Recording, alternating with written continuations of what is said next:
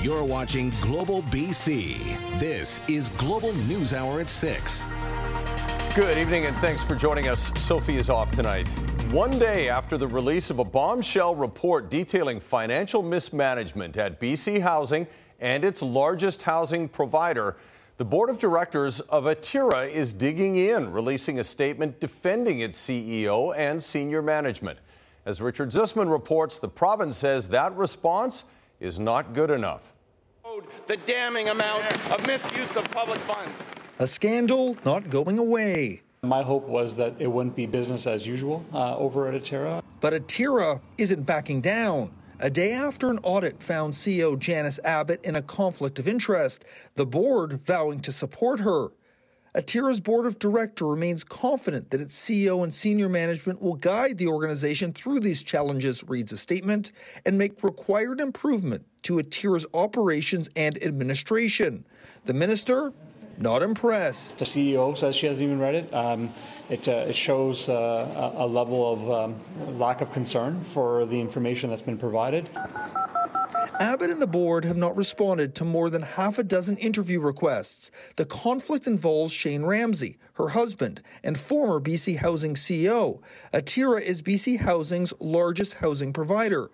The province is still planning to cut off Attira's new funding and inspect all the provider's buildings. We're going to make sure that every dollar that's being spent from the public is being spent in the way that it was intended to. And now there are new allegations.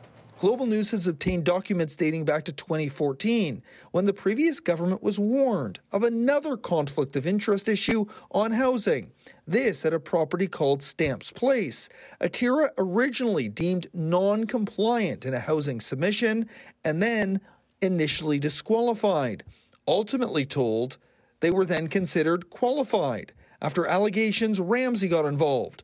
In the end, Attira was not rewarded the contract for the project in Vancouver. It was the previous government that actually hired BDO, the accounting firm. That BDO report Kevin Falcon mentions was commissioned back in 2017 and only leaked out in 2022. When it comes to this forensic audit, Falcon says the government also held on to it far too long. One of the most puzzling parts about this entire situation is that David Eby, while he was the minister responsible, saw fit to increase the funding to Attira by several %100. Part of Attira's pushback is also a promise to release full accounting records not yet public in an attempt to protect their reputation. Richard Zussman, Global News, Victoria. Now, according to its 2021 impact report, the Attira Women's Resource Society operates just over 1,600 units of social housing. Almost all of them are SRO hotel rooms. 52 are self-contained micro units. The organization provides housing to more than 2,200 people. In 2021, Attira reported revenue of $75.8 million and expenses of $71.8 million. Keith Baldry joins us now with more on this. Keith, for all the fireworks in the legislature recently and the fact that a lot of these problems happened under Premier Eby's watch or when he was the housing minister, it doesn't seem to be impacting his public approval ratings at all. Yeah, at least not yet. A poll out today by Research Co. shows again that even though the NDP's been in power for 5.5 years, showing no signs of losing that popularity, also reflecting the fact that BC Liberals have gone from being BC Liberals to BC United. That name hasn't stuck with the public yet. Here's the findings of a poll conducted the last few days before the fireworks over the housing report. NDP well out in front of 46% of the decided vote. That's actually up 2 points from February. BC United down 3 points at 33%. That's a 13-point gap, which is significant. The Greens are unchanged, no change there at 16%. BC Conservatives not tracking anywhere near. They like to see with a new leader in a new leader there.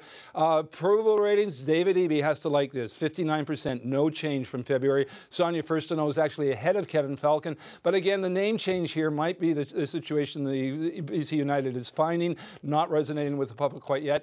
Mario Canseco, the pollster here, says it can't help but take away the NDP and David Eby have a bit of a Teflon effect when it comes to public opinion. It would certainly look like there's a Teflon effect going on after David Eby became premier. His numbers haven't really budged. He still has a high number of residents who are happy with his leadership. Certainly a situation where those who were expecting the NDP to drop after the retirement of John Horgan, it's not something that has materialized yet. So BC United has to be a little concerned with a couple other findings. Women voters favor the NDP by a 2-1 margin over BC United and Kevin Falcon. And also the party's not tracking very well in the Fraser Valley region. A smaller subsample, you can't draw too much conclusions from it. But again, it obviously shows BC United has a major campaign ahead of it to change its brand and change it effectively and make it more well-known with the voters in BC before the next election in the fall of 2024.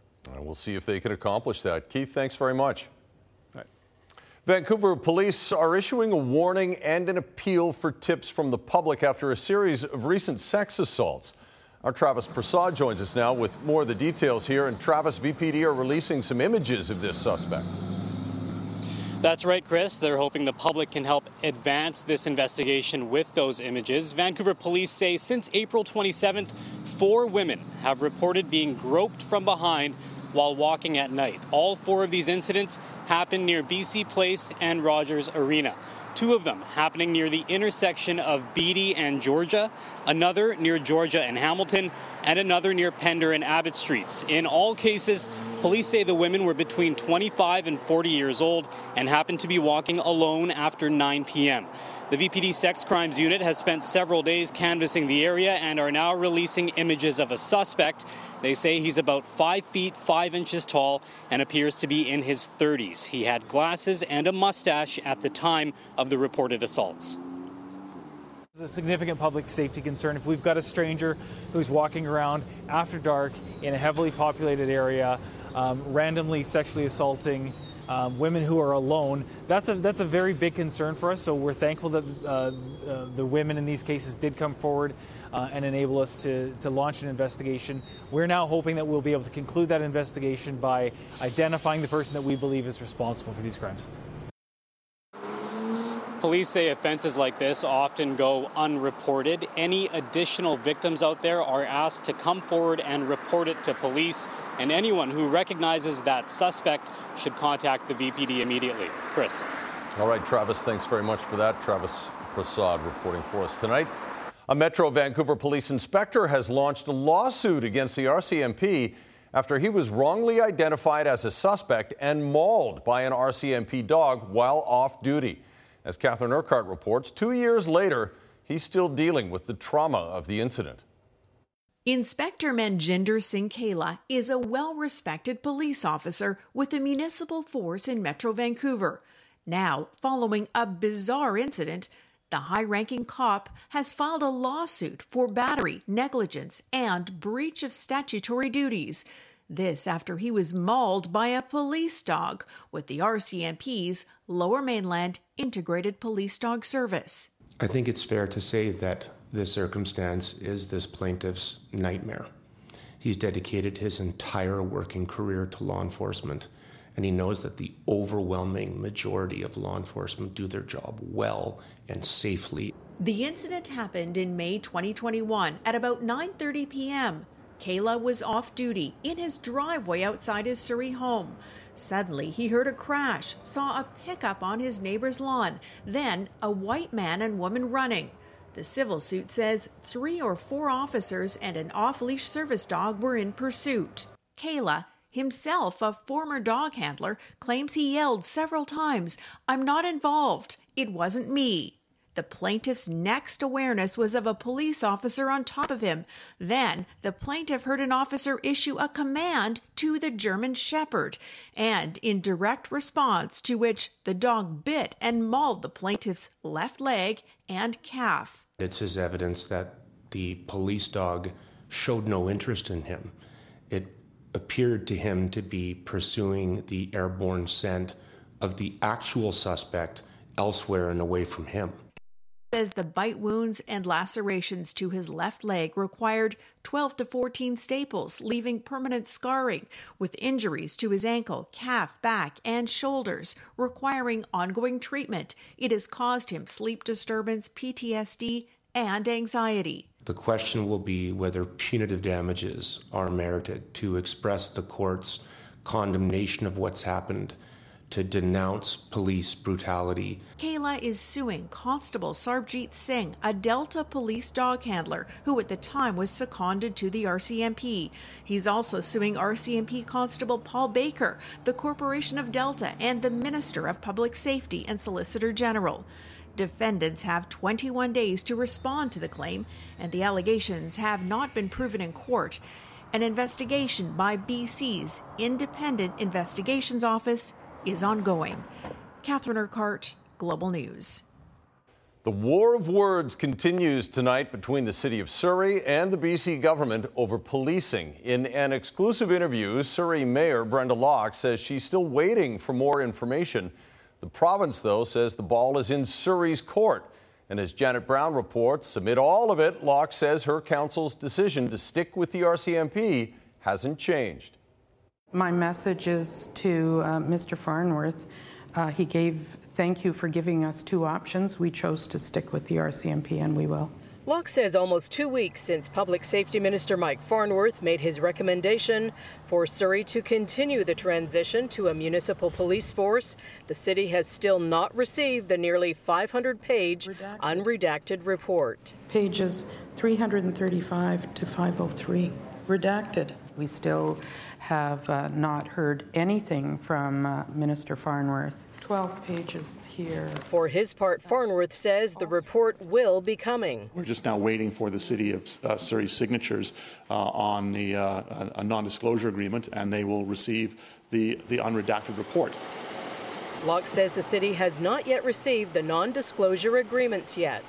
And she says while Farnworth made mention of financial assistance for the transition, which could be up to $30 million a year over 5 years, Locke says there is no indication the money is actually there. All of the discussion around money has never, ever come to the City of Surrey. We have never had one piece of paper with regards to the money. Farnworth says nothing has changed when it comes to the money. We've indicated that there's a willingness to put enough financial resources on the table. We've been, I think, very upfront in that regard. Meanwhile, Locke says former RCMP Deputy Commissioner Peter German has been hired by the city to help navigate the way forward. Our message is today nothing's changed. We are still going to keep the RCMP in the City of Surrey. Janet Brown, Global News. The heart of Vancouver's Gastown neighborhood could soon be car-free. A Vancouver City Councillor is tabling a motion that would see Water Street pedestrian only at least part of the year. As Grace Key reports, though, businesses in the area are giving mixed reaction. Vancouver's historic Gastown has seen better days. The city is trying to transform it into a people-focused, vibrant neighborhood. One proposal, make Water Street car-free or car-light on a seasonal or year-round basis. One tour bus company has some concerns. We do take our tours through Gastown, so where are we going to take our tours now? Are we going to have to go up to another street and pull them down? But, where are we going to go? And it's, it's a big part of the tour. It's the oldest part of Vancouver. Inform Interiors likes the idea of car-free Sundays, but anything more long-term and permanent would be a concern. Most of the businesses get their deliveries in the front because the lanes are highly compromised. And the lanes can't be blocked by trucks because people are accessing their homes from their parkades on the lane. So the beer truck, the food truck, all the trucks are on the street. How does that work? Some restaurant owners on Water Street welcome the idea, saying it would bring additional business to the area. I come from Europe, where lots of the street, are that way, where people walk in there. There is plants, there is life, there is tables. People eat on the street. They have a conversation. They stop. They meet with everybody. And I think it will be a great idea here for Vancouver as well. Councillor Sarah Kirby-Young is introducing the motion. It would also include working with the Gastown Business Improvement Society to pilot a car-free shutdown during a month or on select weekends this or next summer. That would give people a chance to feel what it's like, get a sense of the benefits, any issues or challenges to work out. The motion also contemplates longer term changing Cordova from a one-way flow to a two-way flow that would enable that traffic to get in and out of the area. Also really important to support our tourism sector, but Gastown could become much more of a tourism draw. The motion would also direct staff to start urgently needed street repairs and look into more outdoor patios, activities and events. Council is expected to vote on the motion on Wednesday. Grace Key, Global News. Some nervous driving along a notorious stretch of Highway 99. It's where 5 people died in a landslide caused by the atmospheric river of 2021. And yesterday, another section was shut down as a precaution. The long-term plan to keep it safe. Next on the NewsHour. You don't know when it's going to be hitting. You need to be prepared. A new study that should be a wake-up call up and down the West Coast later. Plus, with the windshield right here, it's going to have a split. After a lifetime building cool cars, why this might be the last project for Cliff's Tin Shop. That's coming up later in This Is BC as well. But right now, concerns about mudslides forced the closure of the same stretch of Highway 99 where 5 people were killed in a landslide during the 2021 atmospheric river. And as Amada Gahi reports, last night's closure is raising questions about improvements that need to be done along that road. The beauty of this stretch of highway, the Duffy Lake Road between Pemberton and Lillooet, is undisputed. But its proximity to peaks and rivers comes with the likelihood of dangerous rock and mudslides. Living here, I'm quite used to it, honestly. It's just the location, and you pick where you live, and sometimes these things happen. It's a pretty treacherous road and very steep. In the wintertime, there's lots of ice and snow. The risk of mudslides leading to the most recent overnight closure of Highway 99. Monday night for almost 12 hours. It was closed. Kind of get it. I mean, there's a lot of rock slides and everything along the way. I think it's just for safety. But it's not just bad weather that makes this road susceptible to slides. Allegations of mismanaged and improperly deactivated locking roads in the area are the subject of a planned class action lawsuit against the government's Transportation and Infrastructure Ministry.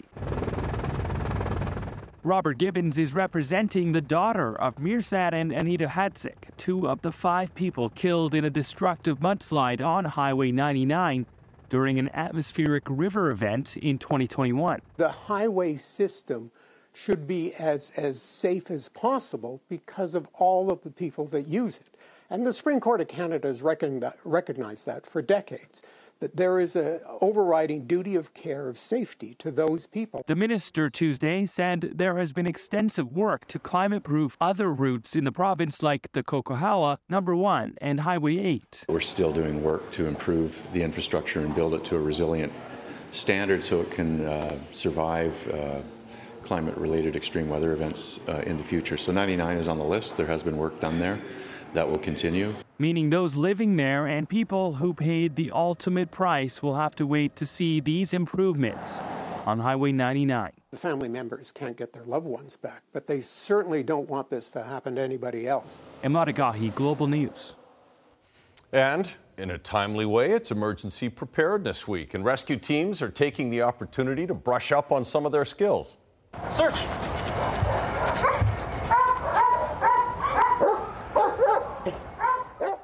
Canine training is a top priority for the Vancouver Fire Rescue Service and the Heavy Urban Search and Rescue Team. The dogs, Axel, Cooper, Zeus, Winston, and Millie, are all going through the exercises with their handlers. They're sniffing out humans in boxes or searching for humans in a pile of rubble, training that can save lives. It's vital. We need to do this training at least once every 2 weeks, but each handler trains with their dog daily, whether it's agility, obedience, just basic behaviors and training, drive building, that kind of stuff.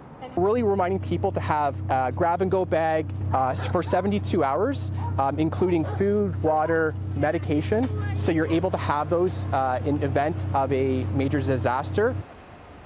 It's a good reminder to be prepared and have a plan, as first responders can be tied up focusing their efforts on high-risk areas during disasters, and you may be on your own for up to 72 hours. Coming up, protecting children from online predators. The numbers are definitely shocking. Child exploitation investigators find a staggering increase in crimes. What's key to stopping it? Coming up. And how the owners of a townhouse slammed by a semi have been victimized again and again. Good evening and good news over here at the Knight Street Bridge. Cleared a truck with a flat tire northbound at the north end recently, and traffic is fully recovered. Today's Lotto Max jackpot is an estimated $28 million. Lotto Max, dream to the max. I'm Trish Jewison in Global One at the Knight Street Bridge.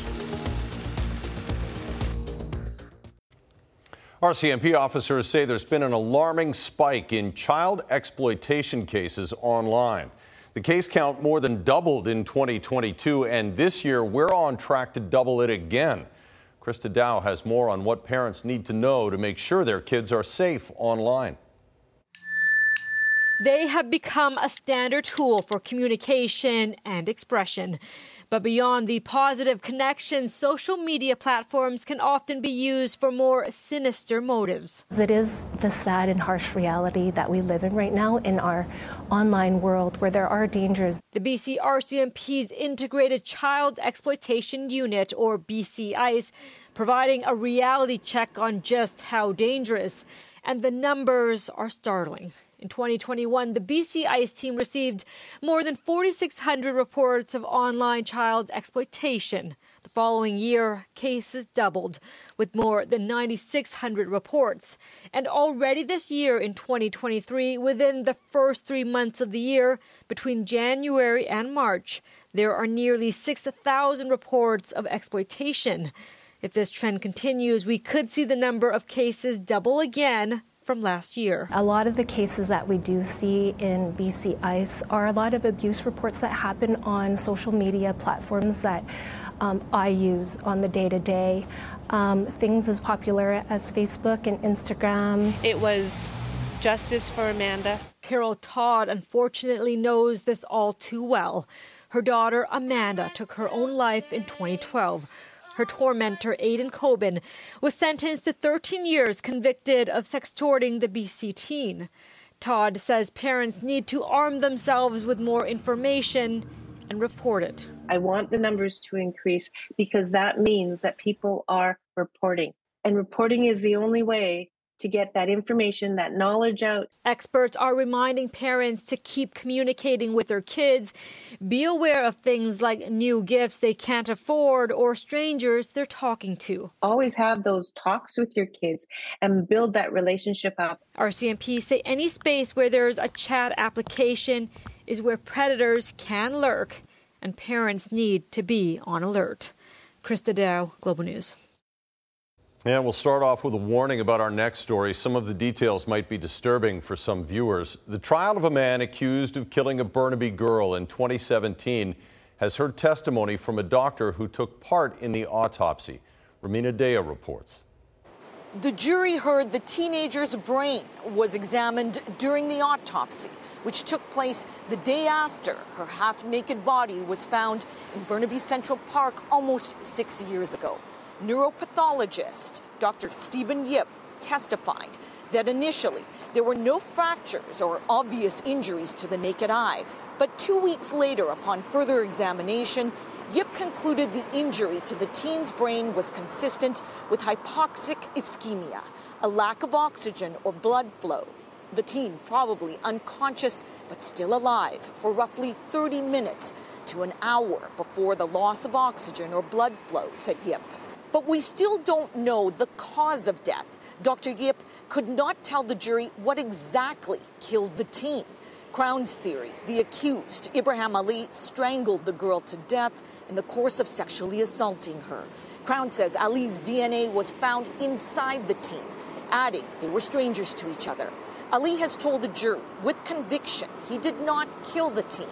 He has pleaded not guilty to first-degree murder. Defense says the teen was depressed, and according to a police statement from her school friend, the teen tried to kill herself because her parents were divorcing. New details surfacing Tuesday afternoon. Defense says he's sure a homeless person came from the scene where the body was found, which was supposed to have been protected by police. Crown objected. The trial continues Wednesday. Romina Dea, Global News. The Kelowna family is enduring a string of bad luck that's almost hard to fathom. Last month, their townhome was badly damaged when a semi-trailer truck plowed into it, forcing the family of 5 to vacate indefinitely.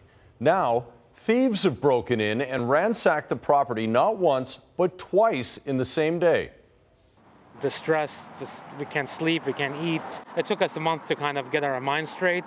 And now for your personal valuables to get affected, it seems like there was, people drinking and just throwing cans on the ground. We're really feeling it for our victims. They're victims and then they're victims and then they're victims again. And it's unfortunate, but we have increased our patrols so we can get that building secured. The security company hired to protect the site is defending itself, saying there are multiple entrances and the guard can't always see if anyone is inside. A new company is being brought in and the owners are pushing for live video surveillance. A man has been arrested and charged in connection with a massive fire at the Penticton Toyota dealership almost exactly a year ago. On May 5th, a Penticton resident, Donald Lorenzetto, was charged with arson and mischief over $500,000, and that was in relation to the May 11th, 2022 Penticton Toyota arson. The fire broke out in the early hours of May 11th last year and quickly spread. Plumes of smoke were visible all over the city. It took several hours for crews from Penticton and Summerland to put it out. And according to police, Lorenzetto was one of 2 suspects identified shortly after the incident. He was arrested and charged on Monday. Coming up, planning for the day the big one hits. You want to know where not to build in the future. A new tsunami risk assessment for the BC coast. How much time you'd have to run for higher ground.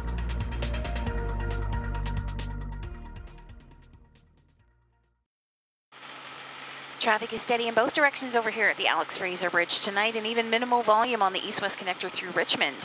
Contact Kermac for expert windshield repair and replacement services while supporting Kermac Cares for Kids. Kermac is celebrating 50 years of collision and auto glass services. Choose the best. I'm Trish Jewison in Global One at the Alex Fraser Bridge. A new study predicts that if a major offshore earthquake happened, it would only be a matter of minutes before a tsunami could potentially reach the coast of Vancouver Island. As Kylie Stanton reports, the research is a useful planning tool for the communities that would be hardest hit. They say it's not a matter of if, but when a large tsunami will reach the coast of BC. And if history is any indication, the results could be catastrophic. But a new study out of Ocean Networks Canada shows new modeling which could help reduce the risk. What we've done here is to basically provide a lot more accuracy in terms of what could happen, where exactly will the water come to shore, how far inshore, how far inland. Here it shows how waves is propagating. According to the research, a hypothetical wave triggered by a magnitude 9 earthquake in the Cascadia subduction zone would take a matter of minutes, not hours, to reach the shore. In communities like Cayucot, it could hit the coast in less than 30 minutes, reaching a height of almost 6 meters, followed by run-up on the land that could exceed 12 meters in elevation. Some of the communities at the end of the inlets, like Tassis and Zebalis, those are the communities that are experiencing higher wave amplitudes. The closer it moves to the mainland, the more time to prepare. An estimated 2 to 3 hours before it would land in Boundary Bay, what's meant to help inform emergency planning for all coastal communities. And of course, ultimately for the long-term planning, you want to know where not to build in the future. The research is part of a coast hazard assessment framework. And for the first time, Ocean Networks Canada is engaging First Nations in the process, combining teachings passed down through generations with the science. When the ocean covered all the land, we survived 3 of them in our history. The more prepared we are, the less fear we should have. Now the question is what the province plans to do with the information. We do work with communities on their tsunami preparedness needs. In some cases, it may be sirens, and in other cases, it could be structures. It's a matter of time before we find out if we've done enough. But just how long we have is anyone's guess. Kylie Stanton, Global News. In Health Matters tonight, in the Okanagan, Vernon is launching an effort to make it more inclusive for seniors. Vernon is a popular retirement destination. More than a quarter of its population is over the age of 65. So the city is now in the process of creating an age and dementia-friendly community plan. The program will address everything from physical infrastructure like transportation and public buildings to less tangible factors like how seniors are included in society. Staying connected to people that you care about, staying involved in activities that interest you, having a voice in what's happening in your community for as long as you want to. Paths aren't all paved, there's sometimes gravel, and that's an issue. In the winter, we make sure we have to keep the snow cleared from all the bus stops. A lot of seniors use bus transit. Things that seem like little things to most people can be real big barriers. The city is looking for feedback, and a draft plan is expected to be finished by the fall. The final plan is expected to help inform future decisions made by the city. And BC is investing $70 million to help older adults in the province stay independent. The province and the United Way partnering on the Better Home program to help seniors with their daily tasks. Last year, the program helped 12,000 BC seniors, and the new additional funding will expand the program to 9 more rural and remote communities. Sometimes the choice about whether to move from the house you've lived in or the apartment you lived in is based on much more, much more than just your direct medical needs. And it's not a trip between staying there and long-term care, of course, but the services provided by Better at Home make an enormous difference. Still ahead, Chilliwack's car craftsman. 32 Chev Cabriolet. Pumping out custom rides since he was 16. What he's working on now, it could be his last.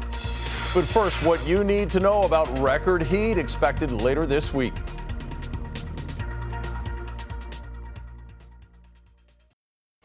The village of Cache Creek has just issued a new evacuation order for about 20 properties due to flooding on the Bonaparte River. And the province is voicing its concern about this weekend's hot forecast and the implications of that. Emergency Management Minister Bowen Ma says the government is watching how a quick snowmelt could increase the risk of both floods and fires.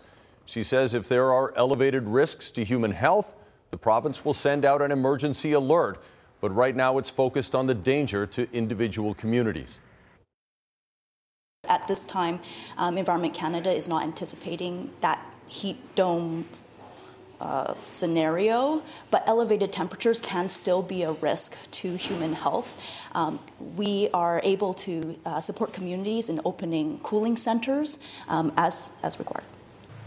No heat dome, but certainly higher than normal temperatures are expected starting later this week. Christy Gordon has been watching all of it, and she joins us now with the timing. Christy.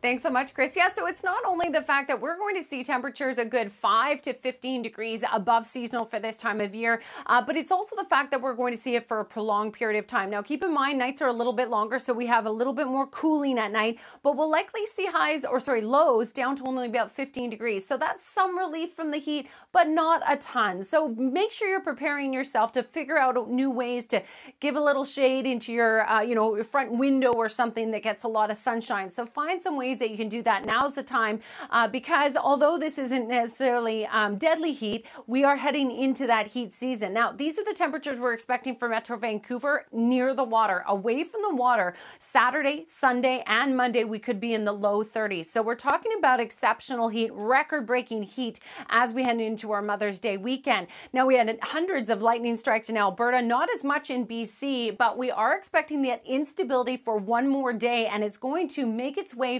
further north on Wednesday. So potentially into that BC Peace River area where it's very dry and northern Alberta. So all eyes on the sky when it comes to lightning strikes tomorrow. This is the fire danger rating in BC and Alberta, and you can see it's high. As well as we head into that stretch of heat, we're going to see those lower areas in Alberta and BC start to change over from a low danger rating to a high. So we're really concerned about not only fires, but also floods in the days to come, particularly into the weekend when that heat really surges. 18 to 22 degrees. We may see some patchy fog in the morning, but otherwise sunshine. Lots to look forward to, but definitely make sure you're figuring out sunscreen and ways to keep yourself cool. Tonight's Center Windows weather window coming to you from Tofino. Shelley sharing this one with a nice sunset shot from last night. Chris. Definitely some beach time with a forecast like that. That's not the time you want to be in full pads football pads. Football training camps are not like they used to be, though. That's true. It used to be 2-a-days. It was like boot camp plus. It's much lighter now on the players. They've learned over the years. Don't hurt all your players before the games actually start. And Lions training camp starts this week in Kamloops, gets really going on Sunday. And Vernon Adams will be the #1 quarterback for the Lions because, of course, Nathan Rourke is now playing in the NFL. My job is to lock in, like I said, get these guys the ball, win games, and take on that pressure head on.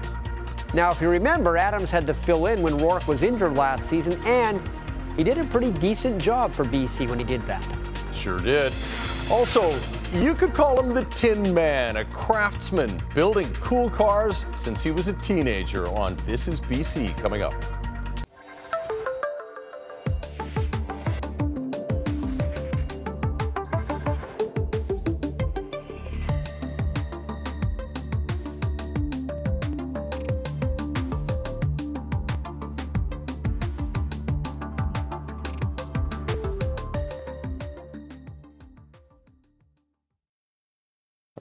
You sprint down hallways, I'm madly typing at the last minute.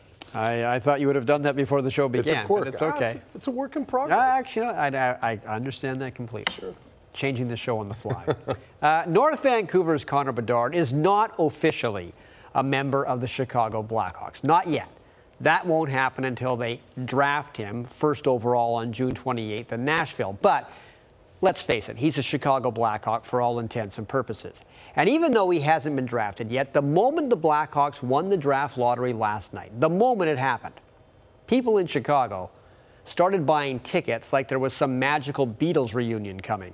In less than a day, the Chicago Blackhawks sold 1,200 season ticket packages. It might be more by now. That's worth about $5.2 million. This, even though the Blackhawks GM, after he won the draft lottery last night, was careful not to say Connor Bedard's name. This draft, especially, when you're talking about the top of the draft, is full of elite talent. And so we're going to get that, and we're going to be able to pick the player that we feel is best for us. And you know what? It's nice when you're able to build around someone like we're going to get it with the first overall pick, and just luckily we have the opportunity. So it's unbelievable. I love that. Someone like someone good. 3 BC teams play tomorrow in the quarterfinals of the Canadian Soccer Championship. Victoria's Pacific FC will host Burnaby's TSS Rovers, while the defending champion Vancouver Whitecaps are on the road against York FC. The 2 winners will meet in the semifinals. It's an important competition for the team, obviously being a Canadian club and being a trophy that we could win. Honestly, there's 4 competitions that we played in this year, and one of our main goals was obviously winning the Canadian Championship again. BC Lions training camp gets going this weekend in Kamloops, and this year it'll feature a new #1 quarterback. Nathan Rourke took his skills to Jacksonville, so Vernon Adams Jr., who replaced Rourke when he was hurt for part of last season, will get to begin this season in the Lions pilot seat. Adams Jr. looks over the top, loads up, takes it into the end zone, hanging in the air. Touchdown, Lions! And I'm glad to be here, and I'm glad to take on that pressure. My job is to lock in, like I said, get these guys the ball, win games, and take on that pressure head on. So come on, let's go. That pressure Vernon Adams Jr. speaks about is more than just stepping up into the pocket. The Lions are now his team. Not only is it his job to throw touchdowns, he's also the football conductor when it comes to the orchestra level of excitement and enthusiasm for football fans here in BC. And he has big shoes to fill after the noise Nathan Rourke created last year before Rourke left the Lions in the offseason for the National Football League. I do feel like I need to show the fans and show everyone we're still as good. You know what I'm saying? We still have a lot of the same pieces. And as a quarterback, your job is to score points and win games. And I've done a pretty good job of that, throughout my career. We are in a better place today than what we were a year ago because of guys like Vernon being on our team and being more prepared, being not thrown to the wolves, being here a week and all of a sudden going into the hostile places like Calgary and expecting us to win, which we did. So he's more prepared. BC went 4-2 when Adams Jr. filled in during Nathan Rourke's injury hiatus. He tossed 6 TD passes and was only picked off once. It's the kind of steady production the Lions are expecting this season now that Adams is fully up to speed with the playbook and the team bonding session that he hosted last month.